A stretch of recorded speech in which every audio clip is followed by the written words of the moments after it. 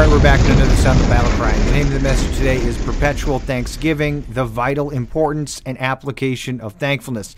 And today we're not going to be talking about the holiday of Thanksgiving, really. We're not going to be talking about that and arguing about anything related to that. But we're going to be talking about the concept of Thanksgiving in general, being thankful, thankfulness as an attitude in your life, and the importance of that. This is a big issue. This is a big problem, actually, today. A lot of people are not thankful. They are not thankful enough, and some people might even think that they are, and they're actually not. They take a lot of things for granted. And, there's a lot of symptoms that we're going to see that show that people are unthankful, that you may not be paying attention to, but I'm going to show you today.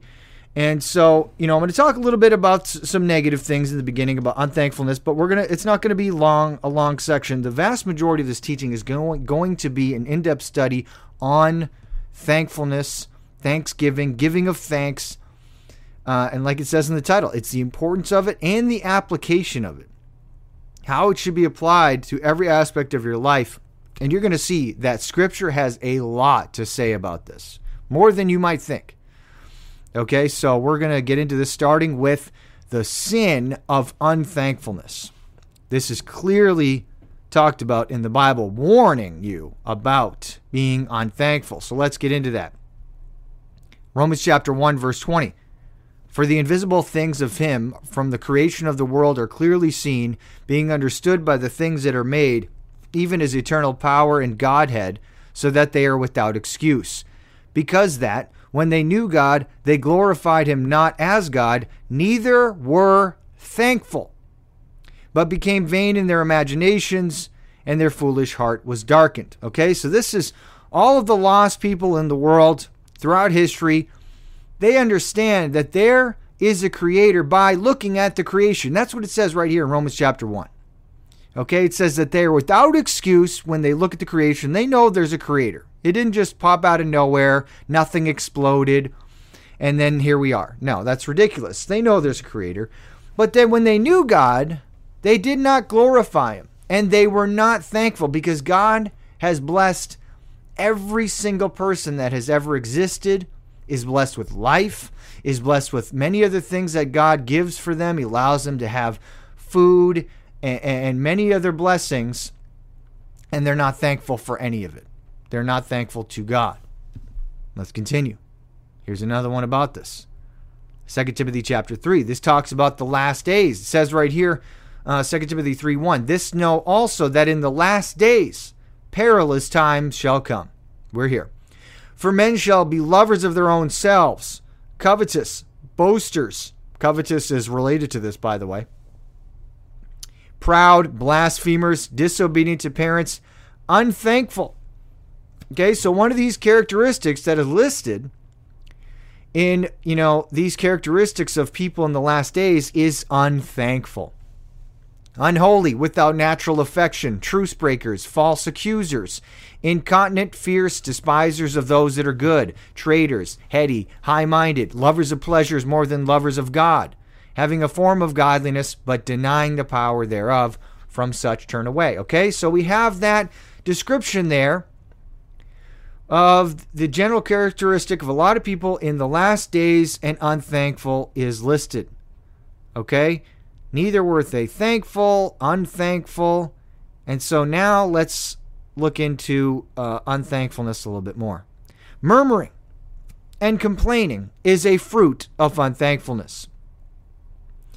Let's look at Jude 14. And Enoch also, the seventh from Adam, prophesied of these, saying, Behold, the Lord cometh with 10,000s of his saints to execute judgment. By the way, this is talking about the return of Christ, the second coming of Jesus, to execute judgment upon all, and to convince all that are ungodly among them of all their ungodly deeds which they have ungodly committed, and of all their hard speeches which ungodly sinners have spoken against him. These are murmurers, complainers, walking after their own lusts. Now this gives us some insight. Okay, because who are we talking about here? Well, it says that these are ungodly sinners that have been saying bad things about Jesus, spoken against Jesus. And when he comes back, he's going to execute his judgment on them. But when it talks about the ungodly sinners, it says these are murmurers, complainers, walking after their own lusts. Complainers walk after their own lusts, which means they are never satisfied with what they have, but are in a constant state of covetousness. And as you may know, thou shalt not covet anything of thy neighbor's is one of the 10 commandments. And to covet is to desire something that someone else has that you do not have. And it is also to think that if you had that thing, then you would be happy. Then you would feel so much better if you only had that thing, that material thing. Could be anything. And that is what covetousness is. And it means you are never satisfied with what you have. Doesn't matter how much you have, you're never satisfied. And that's what it means to walk after your own lust, because lusting after things is coveting after things. Now, Paul said that. He said, I had not known lust, except the law had said, thou shalt not covet. That's to lust after something. So lust isn't just to lust after another human. It can be also after things. Lusting after material objects. And when you walk after your own lusts, you are not satisfied. And when you're not satisfied with what you have, you're going to complain.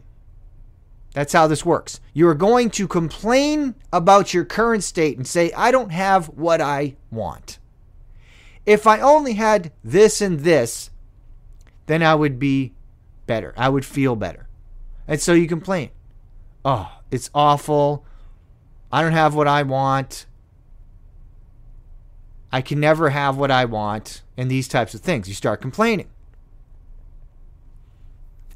And so you walk after your own lust and you're never satisfied. What's the Bible have to say about that? Proverbs 27:20. Hell and destruction are never full. So the eyes of man are never satisfied. Just in the same way that no matter how many people go to hell, it's never full. Never full. And that is the comparison that is used for the eyes of man. The eyes of man are never satisfied. Everything he sees and then he obtains, that's not enough. He needs more, and needs more. Let's look at another one. Ecclesiastes 5:10. He that loveth silver shall not be satisfied with silver, nor he that loveth abundance with increase. This also is vanity. Worthless. Okay? He that loveth silver shall not be satisfied with silver. What does that mean? If you set we have to obtain and use money in this world. That's a fact, right? We know that. That's not bad. But it says love. Just like it says in 1 Timothy chapter 6, the love of money is the root of all evil. It doesn't say money is the root of all evil. The love of money. And when you love money, or as it says here, loving silver, gold, whatever it may be, when you set your heart upon those treasures of the earth, then you're not going to be satisfied with those things, because you should be satisfied, we'll talk about this more later, with God. And when you're not, you're going to seek that in other places. And many people have testified to this, and guess what? No one listens. I've read many statements by very wealthy people. 8-figure, even 9-figure millionaires. And they say, when I got to 1 million, I didn't think, you know what, I'm good. Or I got to 5 million. They thought they would have felt different, but they didn't. They don't get to 5 million and go, you know what, that's enough. I'm good. No, that's not true. That's not how they feel. That's not how most people feel. They say, I need more because I know I can do more and I can do this and I can do that. They want to go to the next mountaintop and to the next one, to the next one. They just want to keep going and going and going. right? That's what they do. Now, what does it mean to love the money? Well, you're pursuing it, you're chasing it. That's what all your focus is on. But also, you love it more than other things in life. And it may cause you to hurt people, do things you shouldn't do immoral things to get the money, maybe to lie and be deceptive. And that's all you're pursuing, to the neglect of other good things in life and important things. All your focus is on that thing. And guess what? You will never, ever be satisfied with that. And so that's why there's complaining, because they're not satisfied. They are not satisfied and complain because they do not fear God. That is actually at the root of it. Proverbs 19:23. The fear of the Lord tendeth to life, and he that hath it shall abide satisfied. He shall not be visited with evil. Okay? So it says plainly here. It's talking about the fear of the Lord. It tendeth to life. And then it says, he that hath it has what? What is it? The fear of the Lord. He that hath the fear of the Lord shall abide satisfied.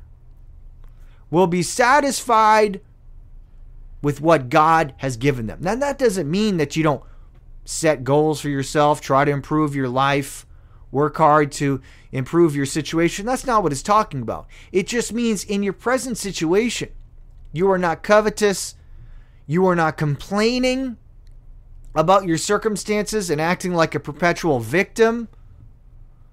Oh, I can't believe I'm in this situation and I don't have what I think I should have and all these things.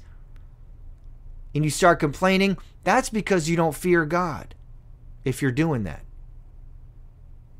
The fear of God would restrain you, would restrain your tongue from uttering such unthankful things. Okay? And some, people love to argue about this. Well, satisfaction is the death of desire and ambition, and you'll never achieve anything in life if you're satisfied. That's a perversion of it.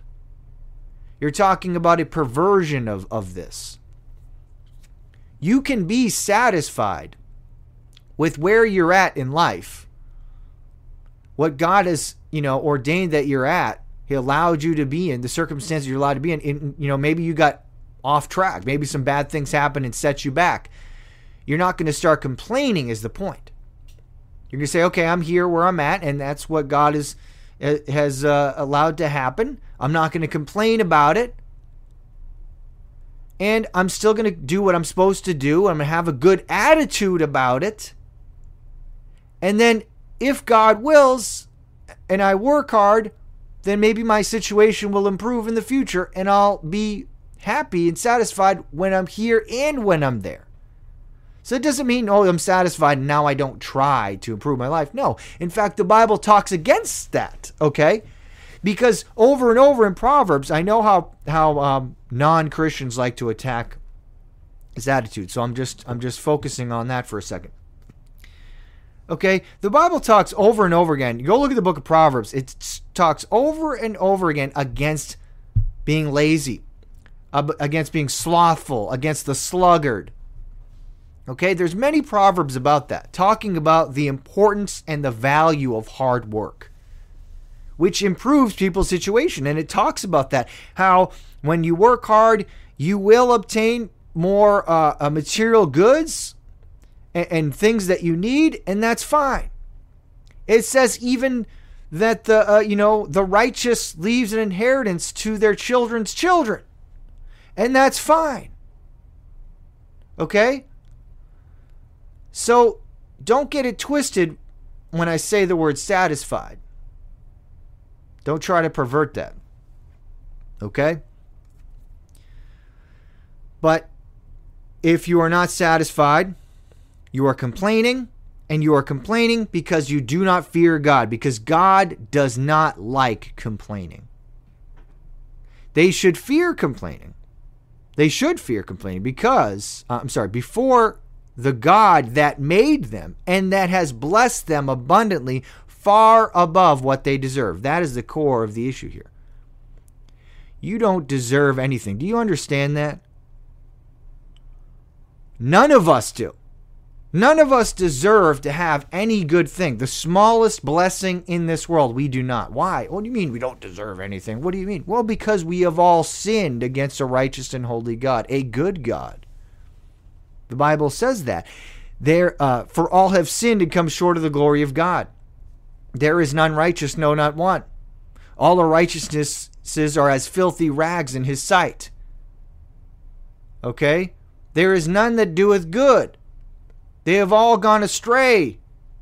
All these things that it says about us, we have sinned over and over and over again against God. We don't deserve any good blessings. We deserve to be punished for our sin. But guess what? God still blesses anyway. We have no right to complain. Let's look at God's character. This brings us to God's character. God is so good, merciful, and long-suffering that he is kind even to the unthankful. Even those who are not thankful. Let's look at it. Luke chapter 6, verse 35, Jesus said, "But love ye your enemies, and do good, and lend, hoping for nothing again. And your reward shall be great, and ye shall be the children of the highest. For he is kind unto the unthankful, and to the evil." Wow. So Jesus is saying here, he's saying you should follow the example of God. Look to the example of God. What is the example? The example is that God is kind to the unthankful. He sends the rain on the just and the unjust. He gives them bountiful blessings. They have food and clothing and shelter and all these things. Amazing, abundant blessings. And they're not thankful for any of it. They're not thankful for anything they have in their lives. They never give thanks to God. And guess what? He still blesses them with those things. He allows them to continue on with their lives day after day, breathing up his air, walking around in the creation that he made, partaking of the fruits of the earth, even though they are not thankful. And even beyond that, blaspheme him, rebel against him, despise the word of God, despise those that preach the word of God, despise the gospel, spit upon the sacrifice of Christ. And he still is kind to the unthankful.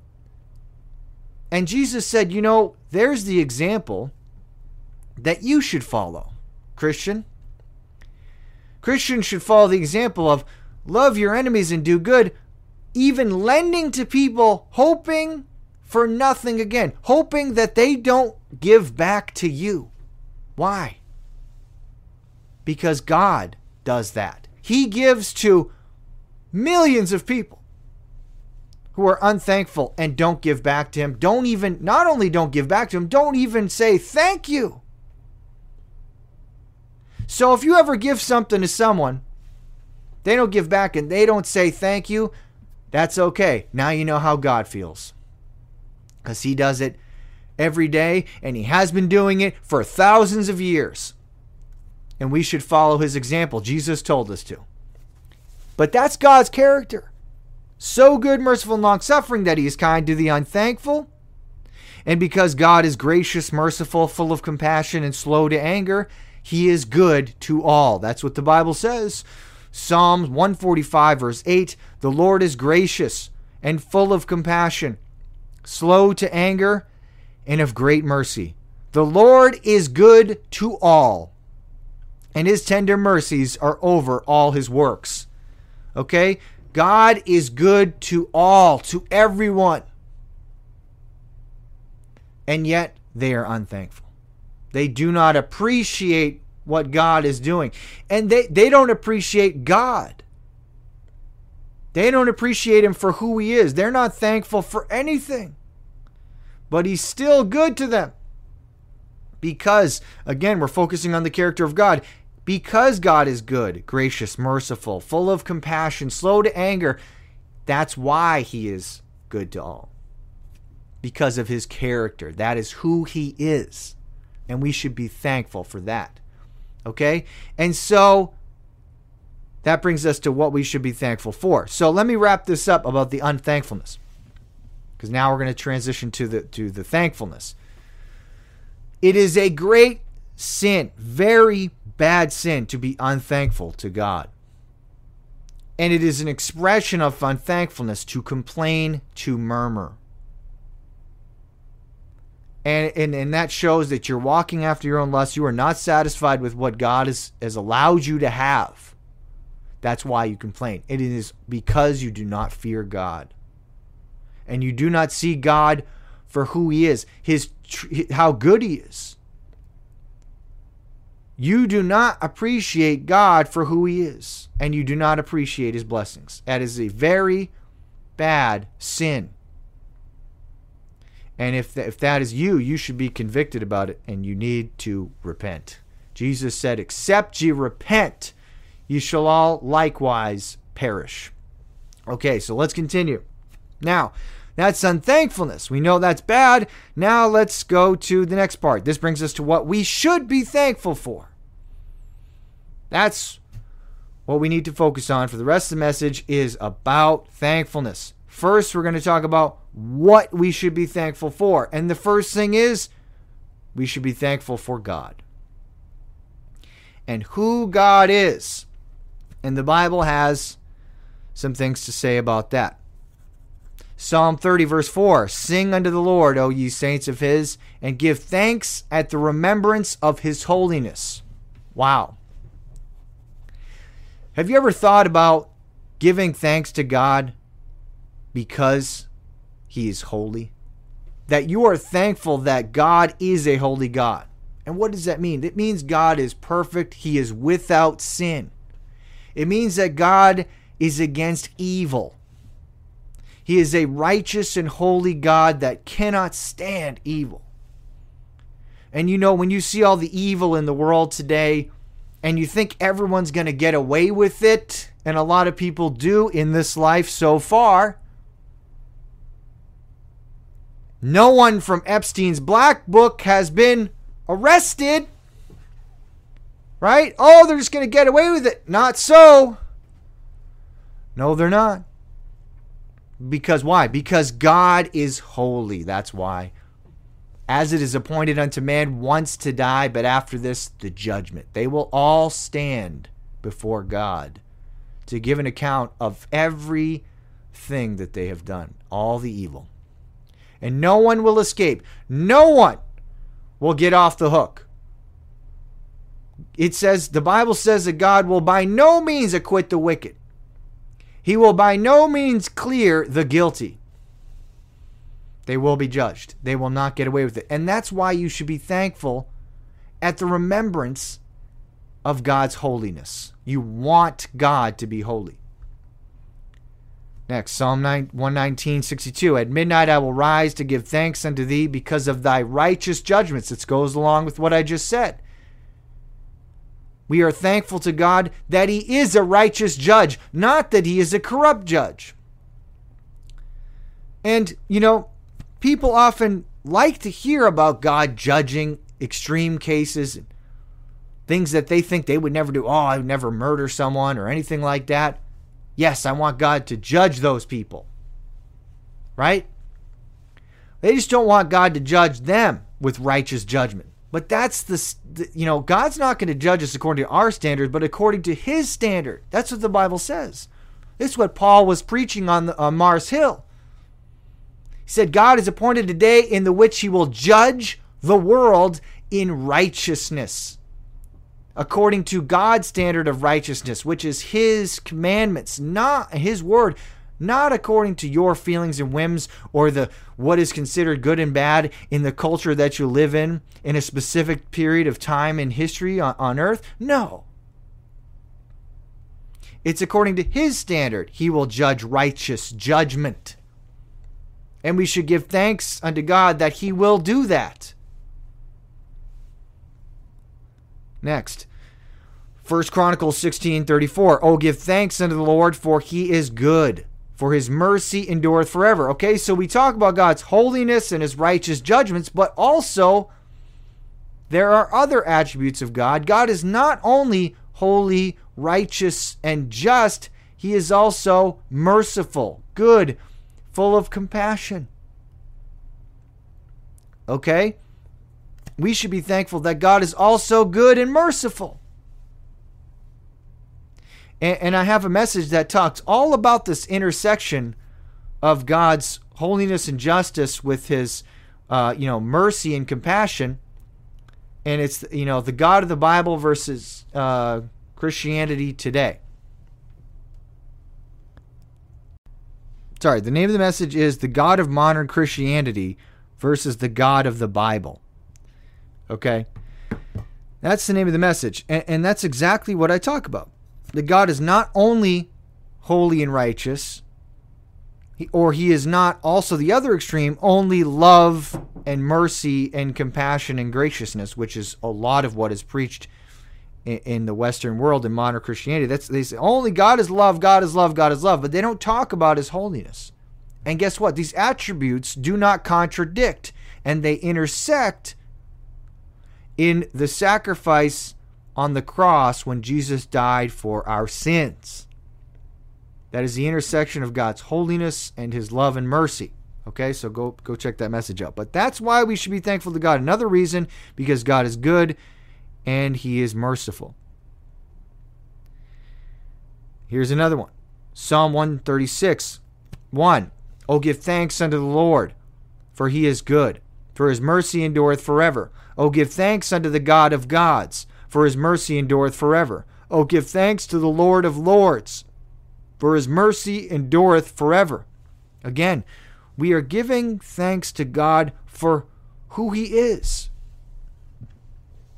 Just because of who he is. He is Lord of lords. He is God of gods. He is good. He is merciful. He is holy. He is a righteous judge. All these attributes of God, we should give thanks to God for that and praise him for those things. And appreciate that that is the God that we have to deal with. And that made us. And that we are able to serve. He is a good God. Okay, so these are things that we should, and if you want to meditate upon these things, you need to be reading the Word of God. Read the Psalms. And we'll talk a lot about the character of God. And the things that it will point out the things that you should be praising him for, being thankful to God for. Okay, for who God is. Now here's another point. Not being satisfied and thankful with the true God leads to spiritual adultery, which is idolatry. Okay? That is a fact. If you're not thankful to the true God, you're not satisfied with that God, you will turn to other gods. And that's what happened in the Bible many times. Ezekiel 16:28. Thou hast played the whore also with the Assyrians, because thou wast unsatiable, which means never satisfied. Yea, thou hast played the harlot with them, and yet couldst not be satisfied. Thou hast moreover multiplied thy fornication in the land of Canaan unto Chaldea, and yet thou wast not satisfied therewith. Never satisfied. And so since they weren't satisfied, this was in the Old Testament, Israel wasn't satisfied with the true God, the one that they should be worshiping and appreciating and being thankful to. They turned to other gods, false gods, idolatry, which is spiritual adultery. That's why it says they played the whore, they played the harlot, because they were not satisfied with God. And that's what will happen to you. If you are not satisfied with God, you will turn to other things to try to satisfy yourself. If you're walking after your own lusts, you will say, well, God doesn't satisfy me. I need other things. But to satisfy your flesh is what it is. You're walking after the flesh, not after the Spirit. You're seeking things to satisfy the flesh, but it is never satisfied. It is a bottomless pit. And it never says it is enough. And so you keep chasing this and chasing that, and you never find what you're looking for. You're never satisfied. Like Mick Jagger said, I can't get no satisfaction. Never. No matter what they do. Because you're not satisfied with God. That's what will happen to you. Not thankful to God. And Jeremiah 31:14 says, and my people shall be satisfied with my goodness, saith the Lord. That's what happens when you are in the right way with God. You will be satisfied with the goodness of God. And it will keep you from committing spiritual adultery on God and turning to other things, other gods, when you are satisfied and thankful to the true God. Okay, next thing that we should be thankful for, God's spiritual blessings. And the first one we're going to be talking about is in 2 Corinthians 9:15, which says, thanks be unto God for his unspeakable gift. Now, what is this unspeakable gift? Well, there is one gift that could be said about. And it's in Romans 6:23. For the wages of sin is death, but the gift of God is eternal life through Jesus Christ our Lord. That is the gift, which is the unspeakable gift. And what does it mean it's unspeakable? It cannot be described in words how precious and amazing this gift is. The gift of God of eternal life through Jesus Christ, that he died for our sins. How could he die for us? Why would he want to? We don't deserve that gift. That's what grace means, unmerited favor. We didn't earn it. For by grace are ye saved through faith, and that not of yourselves. It is the gift of God, not of works, lest any man should boast. It's not of works, you trying to do good things and trying to earn it. It's unmerited favor. It is by grace. And that's why it is an unspeakable gift. And the Bible says, greater love hath no man than this, that a man would lay down his life for his friends. That's what Jesus did for us. He laid down his life for us. Left heaven to come be born in this stinky world, suffer all these things, took our sin, the punishment for our sins, died for our sins, rose again from the dead to give us the gift of eternal life. That is an unspeakable gift. And guess what? That's what we should be thankful for more than anything. We should be thankful more than anything for Jesus Christ and what he did for us. We should thank God every single day. If you are saved, you should thank God every day. Thank you, God, for saving my soul. That should be something you thank God for every single day. Okay? Next, which is associated with this, 1 John 4:19. We love him because he first loved us. Now, look at this comment here. It's actually in the dictionary, 1828 Webster's Dictionary, under the entry for love. Look at this statement. Love. If our hearts are right, we love God above all things as the sum of all excellence and all the attributes which can communicate happiness to intelligent beings. In other words, the Christian loves God with the love of complacency in his attributes, the love of benevolence towards the interests of his kingdom, and the love of gratitude for favors received. Okay? So to show, when we love God, we show love to God, we have an attitude of gratitude. We are thankful for what he has done for us because he first loved us in dying for us. That's why we love him, and we show our love by being thankful to him and saying that we are thankful. Thank you, God. Next one. 1 Corinthians 15:57. But thanks be to God, which giveth us the victory through our Lord Jesus Christ.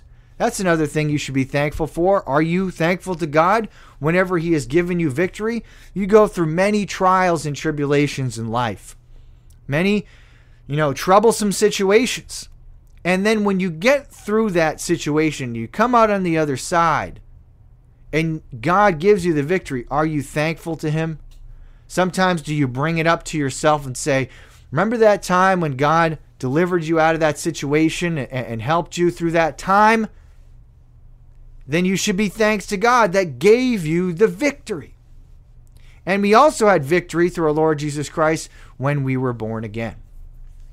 Victory over the old man. who is dead. I am crucified with Christ. Nevertheless I live, yet not I, but Christ liveth in me. We should be thankful for that victory.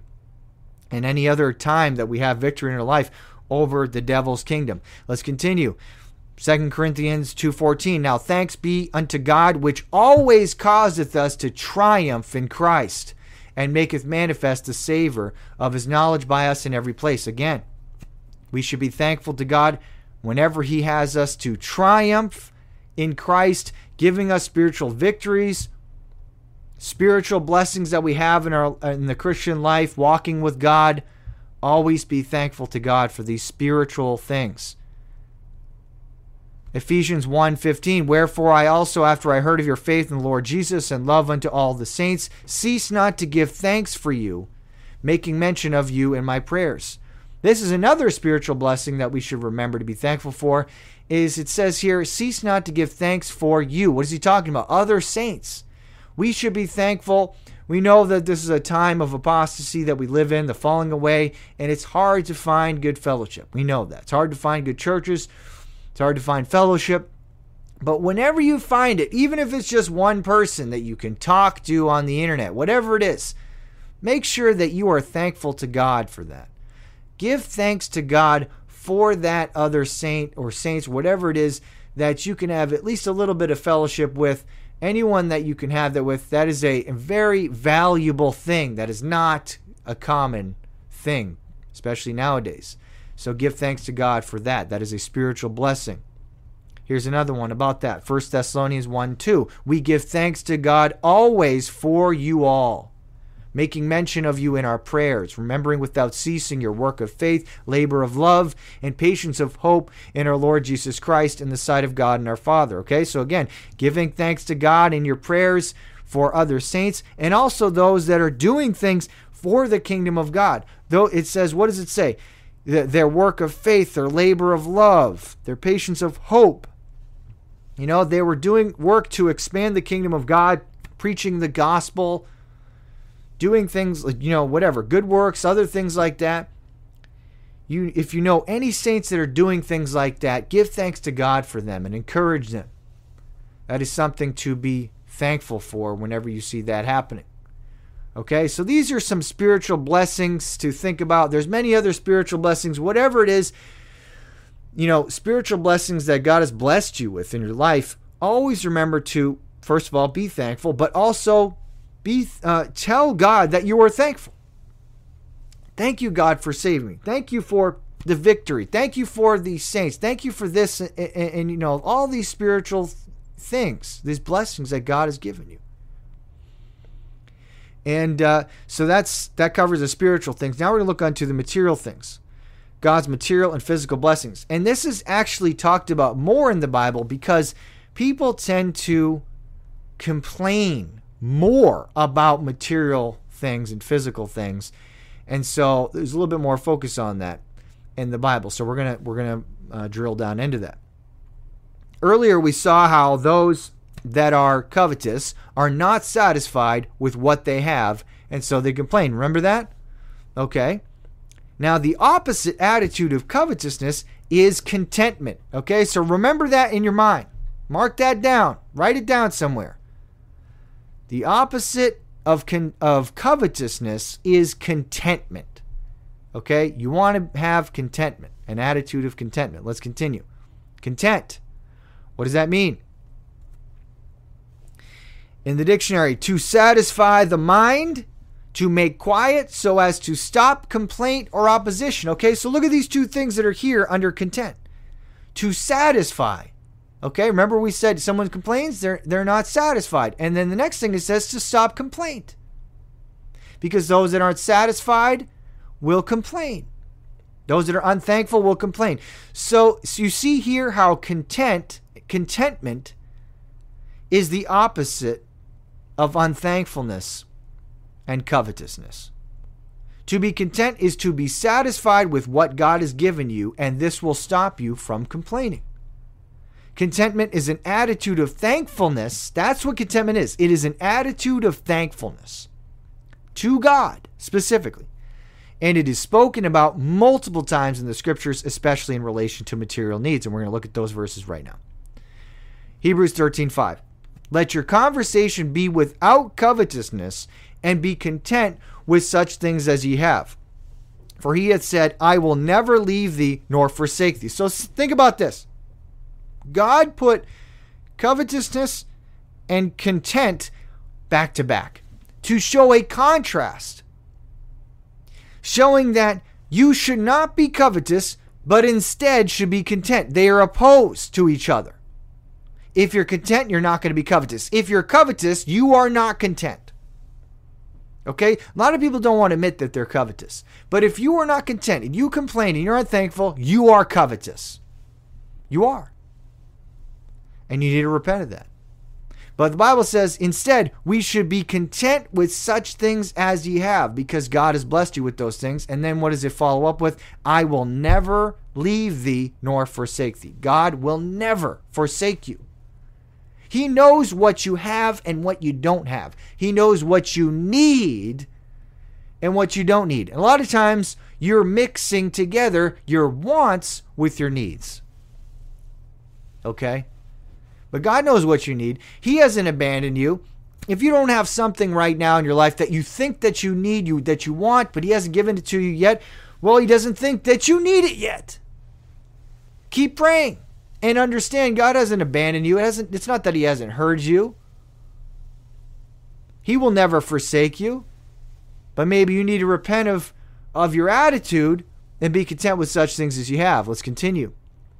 Philippians 4:11, not that I speak in respect of want, for I have learned in whatsoever state I am, therewith to be content. I know both how to be abased, at the bottom, all the way down with barely anything. And I know how to abound with abundant blessings. Everywhere in all things I am instructed both to be full and to be hungry, both to abound and to suffer need. I can do all things through Christ, which strengtheneth me. A lot of times that verse is just quoted, right, by itself. I can do all things through Christ. And people love to just quote that out of context. Like it just means like it's like this random verse they can use to say, I can do anything, like they're Superman. I can win, a football game. I can do all things through Christ. That's not what it's meaning actually in this context. It's talking about I can be content whether I'm abased or whether I abound. I can have an attitude of contentment. That's actually what it means. I can do all things through Christ. I can have that victory and have the right attitude in any situation that I'm in. I can have a godly attitude of thankfulness and contentment. That's what it means. I can do all things through Christ. Okay. It's not so you can do your little hobby and bring glory to yourself. That's not what it means. It means in whatsoever state I am, therewith to be content. And a lot of times people have, in this country, especially the United States and the Western world, we have so much abundant blessings of food. And even if you're homeless, you can go down to shelter. There's all kinds of places that give out free food. There's restaurants that just dump all kinds of perfectly good food in dumpsters. You can get food everywhere. Tons of food everywhere. A lot of people have never suffered hunger. They don't even know what it means to be hungry. But it might be good for them if they had gone through that a little bit. If you go through being hungry a little bit, it'd be good for you. Okay? Paul said, I've learned to be content no matter what state I'm in. And saying, okay, God has allowed me to be in the situation that I'm in right now. I'm not going to complain about it, have a bad attitude, and be unthankful. I'm just going to be thankful to God, and I'm going to deal with the situation I'm in, and I'm going to pray, hey, if I'm in a low situation, I'm abased, I pray God may change the situation in the future, but for right now, I'll be content with where I'm at until God decides to bring me out of this situation. But right now, he has me in the fire, going through a fiery trial, which is, by the way, good for you.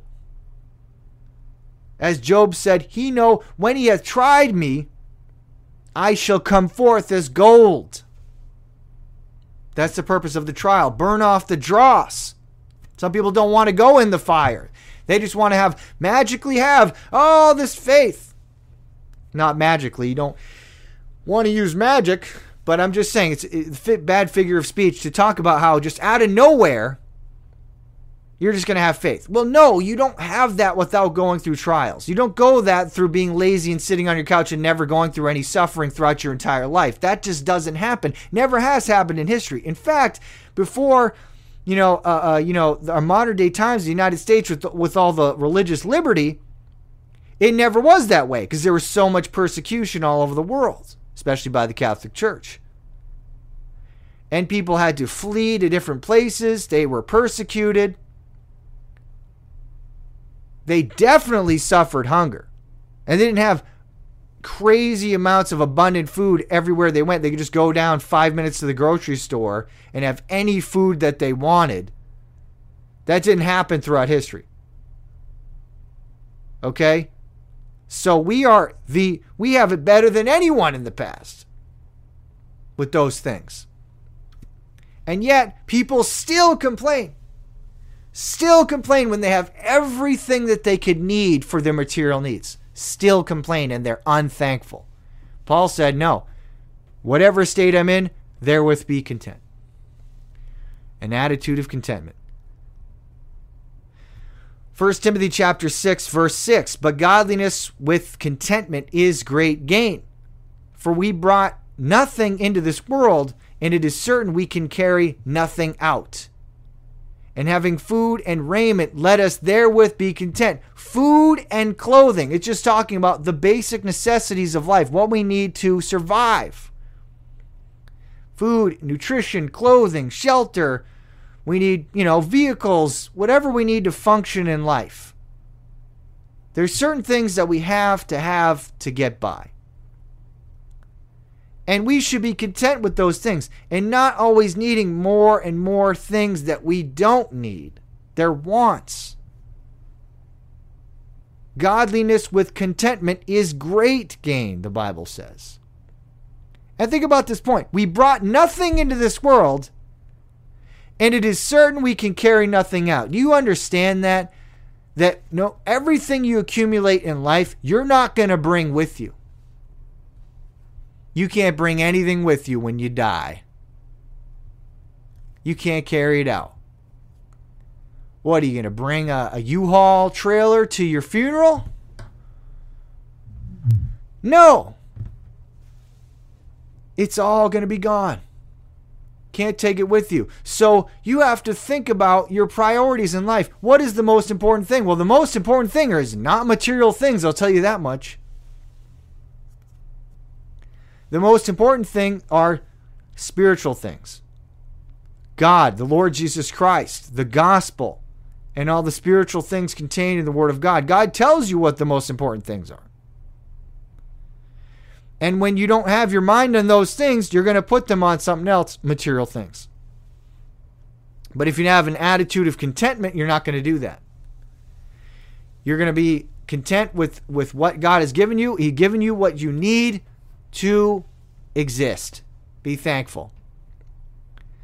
And here's the next one. Giving thanks for food. I'm going to specifically focus on food here because it is talked about so much in the Bible. It really is. Many times. Let's look at it. Matthew 15:36. And he took the 7 loaves and the fishes and gave thanks and brake them and gave to his disciples and the disciples to the multitude. Okay, so Jesus had this food, right? Bread and fish.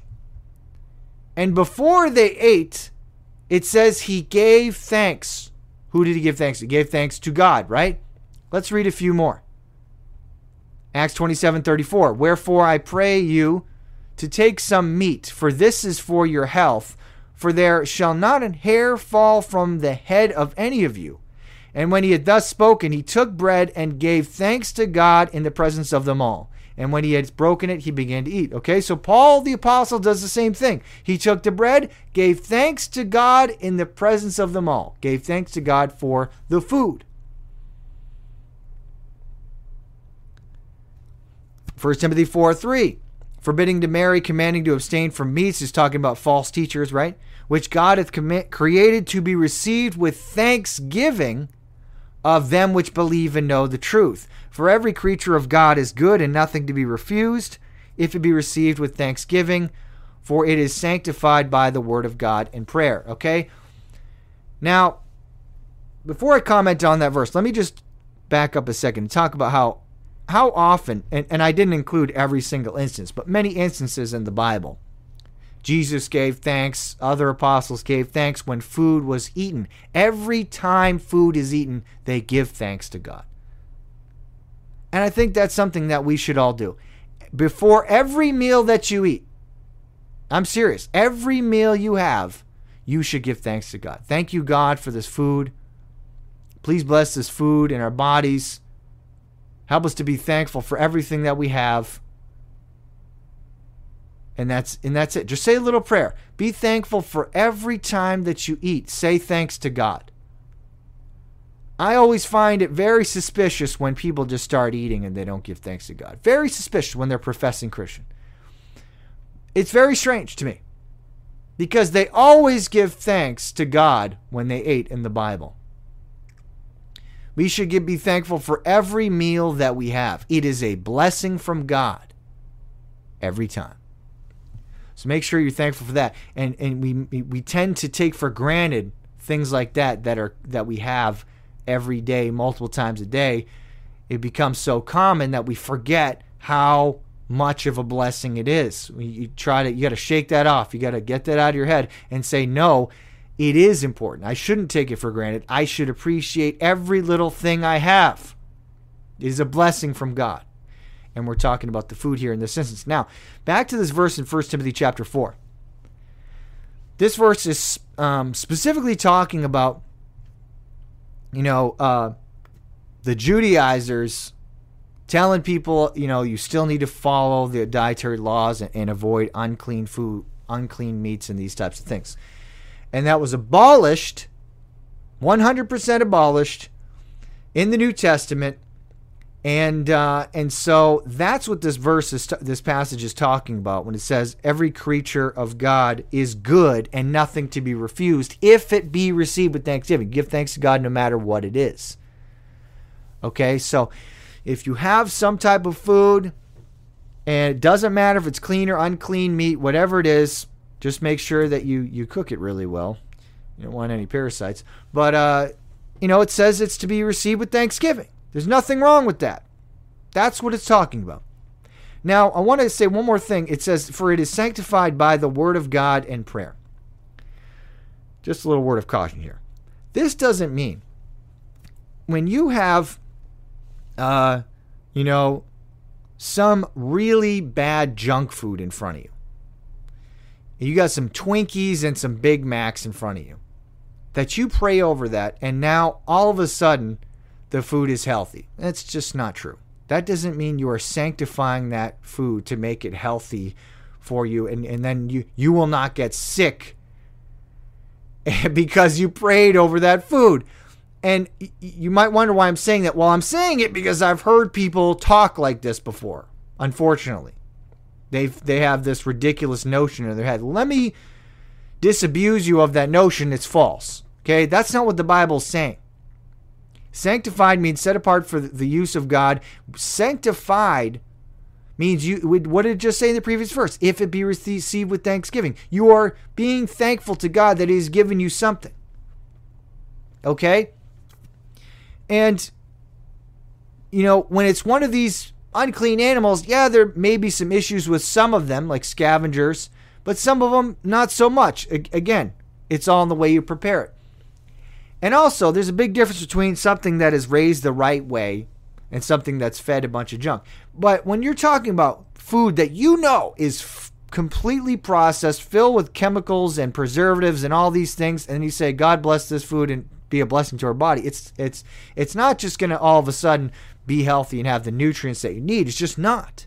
You also have to use your noggin a little bit and try to eat, healthy food. Okay, so please don't try to use that as an excuse.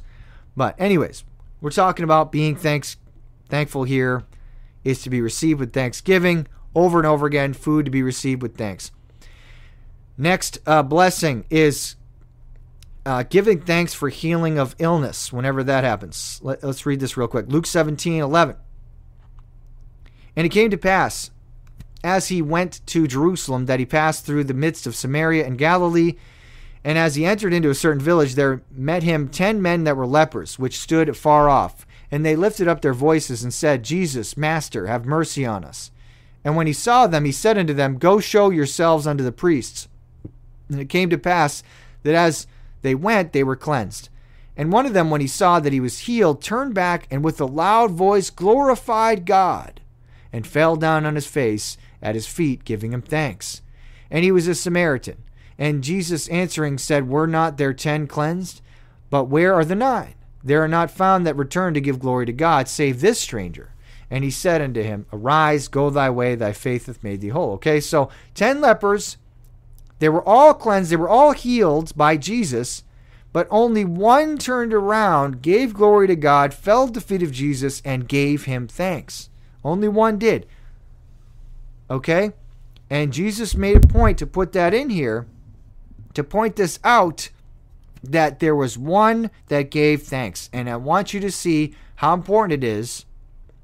If there is any type of healing of illness, make sure that you give plenty of thanks to God, no matter what it is, even if it's, just something short, even just you just get a cold or whatever it is. Whenever there is healing, give thanks to God. Something to be thankful for. Next is giving thanks for deliverance from enemies. Psalm 18:48. He delivereth me from mine enemies.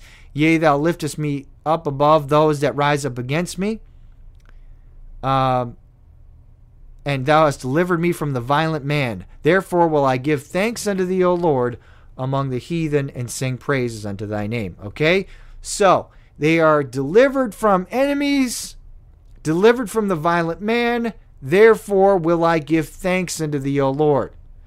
Okay? And that's something you also have to think about. If you ever delivered from someone, maybe someone is going after you. Maybe someone's persecuting you. Maybe someone's slandering you. Whatever it is, whatever the situation is, whenever you get out of that situation, don't forget to give thanks to God who helped you to get out of that situation and to deliver you. And that's another thing to be thankful for, another physical thing.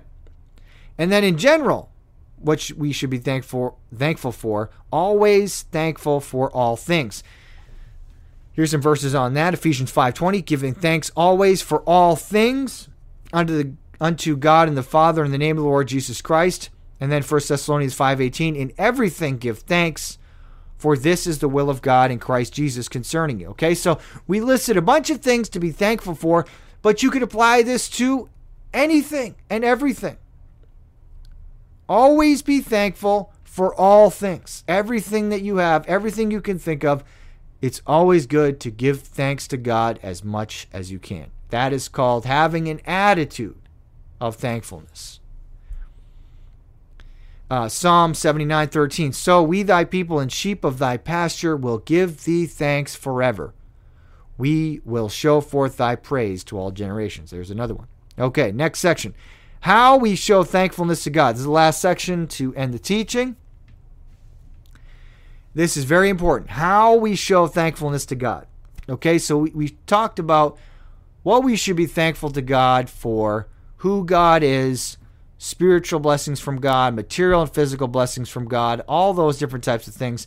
But how do we show thankfulness to God? The Bible has a bit to say about that. So let's look. First thing is sacrifice. Sacrifice, the Bible talks about over and over again, is the number one way to show thankfulness to God. Psalm 107:21. Oh, that men would praise the Lord for his goodness and for his wonderful works to the children of men. And let them sacrifice the sacrifices of thanksgiving and declare his works with rejoicing. So see, there you go. Right off the bat, we have a verse that associates sacrifice with thanksgiving, the sacrifices of thanksgiving. Let's continue. Psalm 116:17. I will offer thee the sacrifice of thanksgiving and will call upon the name of the Lord. There it is again. Now, what type of sacrifice are we talking about? Well, first of all, living sacrifice of obedience. Romans 12:1. I beseech you, therefore, brethren, by the mercies of God, that you present your bodies a living sacrifice, holy, acceptable unto God, which is your reasonable service. Now, this is how I want you to think about this. Think about everything that God has done for you, especially, think about all the blessings, but especially think about what Jesus Christ has done for you. He died for you, took your sin, the punishment for your sin, all that, gave you the gift of eternal life, saved your soul, adopted you into his kingdom, justified you, all these things. When it says this is your reasonable service, this is the least that you can do.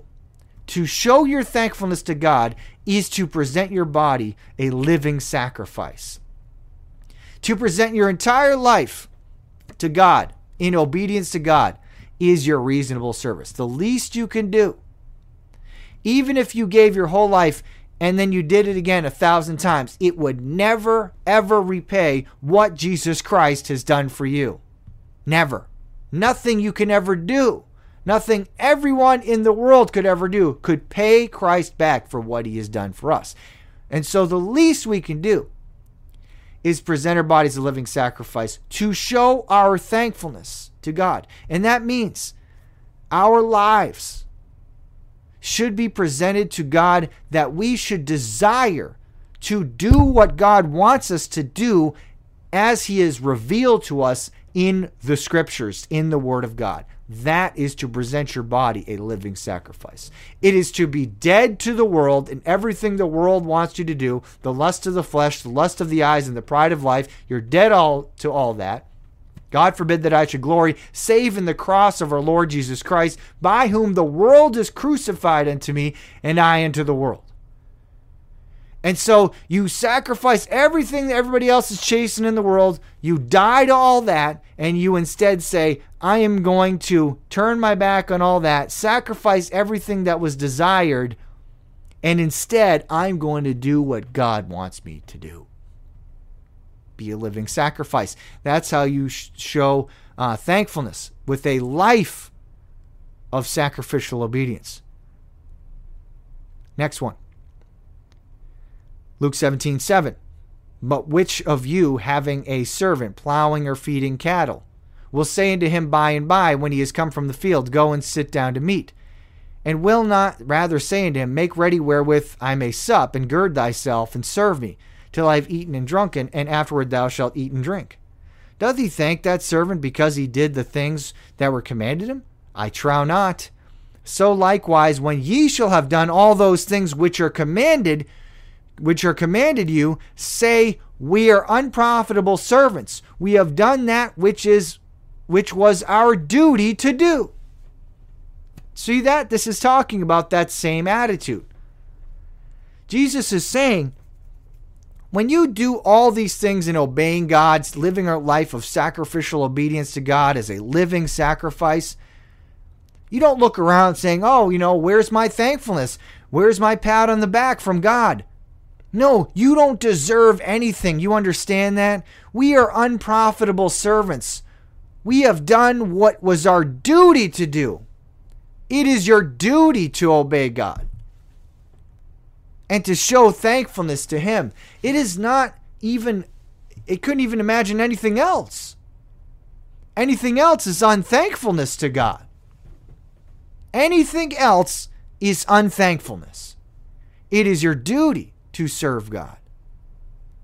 And to have this attitude, I'm just thankful for the opportunity to be alive and to be able to serve God. And that even though I deserve to be punished for my sins, God has mercy on me. He had mercy on me, and I am thankful, and I am glad to be able to serve him. And it doesn't matter. I don't need to get anything in return. I will still serve. It is my duty. That's showing thankfulness. Next is 1 Corinthians chapter 15, verse 9. For I am the least of the apostles, that am not meet to be called an apostle. See how he had that attitude? I'm not even worthy to be called an apostle. Why? Because I persecuted the church of God. He felt bad about that. that he used to persecute Christians. He said, I'm not worthy to be this, but by the grace of God I am what I am. And his grace which was bestowed upon me was not in vain, but I labored more abundantly than they all, yet not I, but the grace of God which was with me. Now, Paul was showing his attitude of thankfulness. He said, you know what? I'm not even worthy to be called an apostle at all. But, by God's grace, I am. And God didn't bestow his grace upon me for no reason. I'm not going to let it go to waste. And so what did he say? I labored more abundantly than they all. I took that grace and ran with it. And I'm showing my thankfulness to God for having mercy on me, which I didn't deserve. I'm showing my thankfulness by laboring and serving God with all my heart, soul, mind, and strength as much as I can. It is a living sacrifice of obedience to show my thankfulness. That's what it is. And here's another one expressing the same idea. Luke 7:40. Really think about what this means. Luke 7:40. And Jesus answering said unto him, Simon, I have somewhat to say unto thee. And he saith, Master, say on. There was a certain creditor which had 2 debtors. The one owed 500 pence, and the other 50. And when they had nothing to pay, he frankly forgave them both. Tell me, therefore, which of them will love him most? Simon answered and said, I suppose that he to whom he forgave most. And he said unto him, Thou hast rightly judged. You are correct. The one who was forgiven most. And he turned to the woman and said unto Simon, Seest thou this woman? I entered into thine house. Thou gavest me no water for my feet, but she hath washed my feet with tears and wiped them with the hairs of her head. Thou gavest me no kiss, but this woman, since the time I came in, hath not ceased to kiss my feet. My head with oil thou didst not anoint, but this woman hath anointed my feet with ointment. Wherefore I say unto thee, her sins, which are many, are forgiven. For she loved much, but to whom little is forgiven, the same loveth little. Okay? Now, how does this relate? Well, it relates because if you are forgiven of a lot of sin, and you know that you are forgiven of a lot of sin, that will cause you to have an attitude of love and you want to express that love with an attitude of thankfulness by serving and doing something back, anything that you can, to the one who forgave you. And she's doing these things for Jesus Christ. He is the one that died for our sins. And so when you are forgiven of many sins, you should love Jesus Christ very much, right? You should love much because you were forgiven of much. And then what did Jesus say in John 14:15? If ye love me, keep my commandments. See that correlation right there? Okay, so you're forgiven of many sins, therefore you love Jesus. And then Jesus says, if you love me, keep my commandments. So you show your love to Jesus by obedience, by obeying him.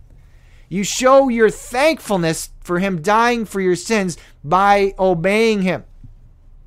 If you do not strive to obey him, I'm not saying you're going to be sinless, you're not, but you're striving to obey. You have an attitude of, I want to obey. If you have that attitude, you're showing your love towards him. If you do not strive to obey, you are not showing that you love Christ. You're just not. If you don't care what the Word of God says, you have no interest in trying to figure out what the Word of God says and trying to obey it, you don't love Christ. You may say you do with your mouth, but your actions tell a different story. Okay? That is how thankfulness to Christ is expressed. And here's the next one, the sacrifice of praise. Hebrews 13:15. By him, therefore, let us offer the sacrifice of praise to God continually. That is the fruit of our lips, giving thanks to his name. Now, this is talked about multiple times in the Bible. It calls praising God a sacrifice. And guess what? God is pleased with that sacrifice. He says it specifically. But first here it says, let us offer the sacrifice of praise to God continually. This should be a habit that you are praising God on a continual basis with your lips, the fruit of our lips. Let's look at the next one. Jonah 2:9. But I will sacrifice unto thee with the voice of thanksgiving. I will pay that I have vowed. Salvation is of the Lord. Okay, so sacrifice of praise, but here it says sacrifice with the voice of thanksgiving. So we have an association now with sacrifice and thanksgiving. Because when you are thankful, you show your thankfulness with sacrifice. And here it is a sacrifice of praise. Now look at this one. Psalm 69:30. I will praise the name of God with a song and will magnify him with thanksgiving. This also shall please the Lord better than an ox or bullock that hath horns and hoofs. See that? God plainly says that praising God with a song, magnifying him with thanksgiving, pleases God more than an animal sacrifice. Isn't that amazing? Okay, so you make sure you remember that. That's how important it is. And the praising of God is viewed as a sacrifice. Hosea 14:2, take with you words and turn to the Lord, saying to him, take away all iniquity and receive us graciously, so will we render the calves of our lips. Now, what does that mean? The calves of our lips? Well, it's because calves, animals, were sacrificed. But it says calves of our lips because it is the sacrifice from the lips. It is praising God. That's rendering the calves of your lips. Psalm 95:1. O come, let us sing unto the Lord. Let us make a joyful noise to the rock of our salvation. Let us come before his presence with thanksgiving and make a joyful noise unto him with psalms. For the Lord is a great God and a great King above all gods. Okay, so it doesn't just say to praise God, it also says to praise him with singing. Come into his presence with thanksgiving and sing unto the Lord. Okay, so you can just praise God just by talking. You give praise to God. Praise be to God Almighty. Glory and honor, dominion, power, majesty, blessing, and praise belongs to you. Blessed be the name of the Lord. Holy, holy, holy is the Lord God Almighty, who was and is to come, and forever shall be. You can praise God just by speaking, but you can also praise God through singing. The Bible tells you to do that in the New Testament. Singing, making a melody in your heart to the Lord. Singing psalms and hymns and spiritual songs. Singing unto the Lord, praising him. Psalm 147:7. Sing unto the Lord with thanksgiving. Sing praise upon the harp unto our God. Okay? Singing and praising with thanksgiving.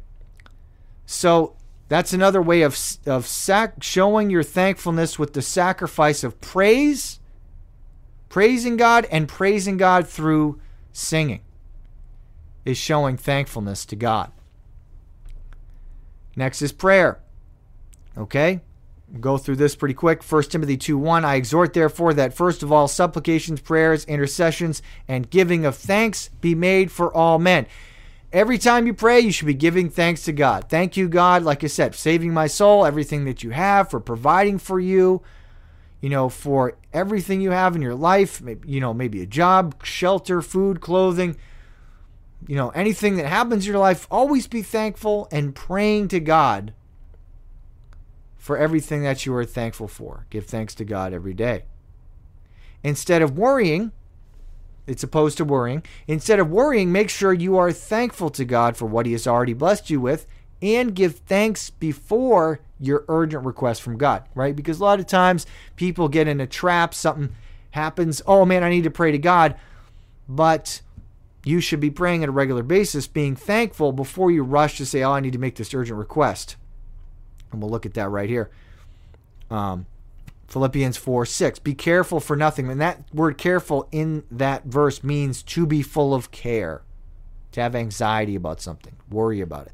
Be careful for nothing, but in everything by prayer and supplication with thanksgiving, there it is again, let your requests be made known unto God. And the peace of God, which passeth all understanding, shall keep your hearts and minds through Christ Jesus. Now, supplication, if you look at the definition, it says entreaty, and entreaty means urgent prayer, earnest petition. That's what supplication is. So we have prayer, supplication, which is urgent prayer, with thanksgiving. Those go together. So make sure if you have urgent prayer, you also have thanksgiving, that you give thanks to God in your prayers on a consistent basis. And then the peace of God, which passes all understanding, shall keep your hearts and minds. You have to be praying if you want that peace of God. You don't try to walk through life, living a spiritual life without praying, and then expect to not have anxiety. You're going to have that if you're not praying. But if you want peace, pray to God, give thanks to God. Being thankful is just as important as watching for danger. Here's a verse on that. Colossians 4:2, continue in prayer and watch in the same with thanksgiving. Okay? You are not just going to pray, you're also going to watch, always watching out for danger. It says that a lot in the Bible, to pray and to watch. You have an attitude of being sober, of paying attention to what's going on in the world and for danger and in the devil's kingdom and all these things. And it also says, in the same with thanksgiving. You always mix those together. And then another way you show your thankfulness to God is by telling others about the goodness of God. Psalm 26:7, that I may publish with the voice of thanksgiving and tell of all thy wondrous works. Okay, so tell others of the wondrous works of God with the voice of thanksgiving. Tell other people how good God is. Tell people your testimony, how God saved you, all the abundant blessings. Tell people about how God has answered prayer. You're praying to God and wow, God got you through this and he delivered you from this. And anytime, some amazing situation happens and God gets you out of it, does something that seems out of the ordinary, tell people about it. Okay? That's showing thankfulness to God when you tell others about the goodness of God. Here's another one. 1 Chronicles 16:8, give thanks unto the Lord and call upon his name. Make known his deeds among the people. Make known his deeds. And that's how you're showing thanks. Tell people what God has done in your life. And then we're at the end here. Yep, we're at the end. It's the last point I wanted to make. Thanksgiving is a fruit. Okay? Because we already covered, ways to show thankfulness. That was like the last section. Ways that we show thankfulness to God. Sacrifice, living sacrifice of obedience, a life of obedience. Prayer, praising God, praising with singing, all these things. Those are ways to show thankfulness to God. That's how you show thankfulness to God. Now, the last point I just want to make is that thanksgiving is a fruit. Thanksgiving is a fruit of salvation, which can grow in bountifulness. And it says it right here, Colossians 2:6. As ye have therefore received Christ Jesus the Lord, so walk ye in him, rooted and built up in him, and established in the faith, as ye have been taught, abounding therein with thanksgiving. Okay? So, Paul was saying this is something that he wanted to see in these Christians' lives, was that they should abound with thanksgiving. And that's what I want to see in your life, that you should abound with thanksgiving in your life. Be more thankful than you ever have for every single thing, for who God is, for everything that he does. Tell people about it. Praise him for all these things. Be thankful at all times. And that is something that should be abounding. You should be growing in thankfulness over time. Because guess what? The more time goes by, the more things that you have seen God do. The more blessings you have seen as time goes on, year by year, you will have seen more and more blessings from God. And so you have more to be thankful for. So make sure you remember that as well.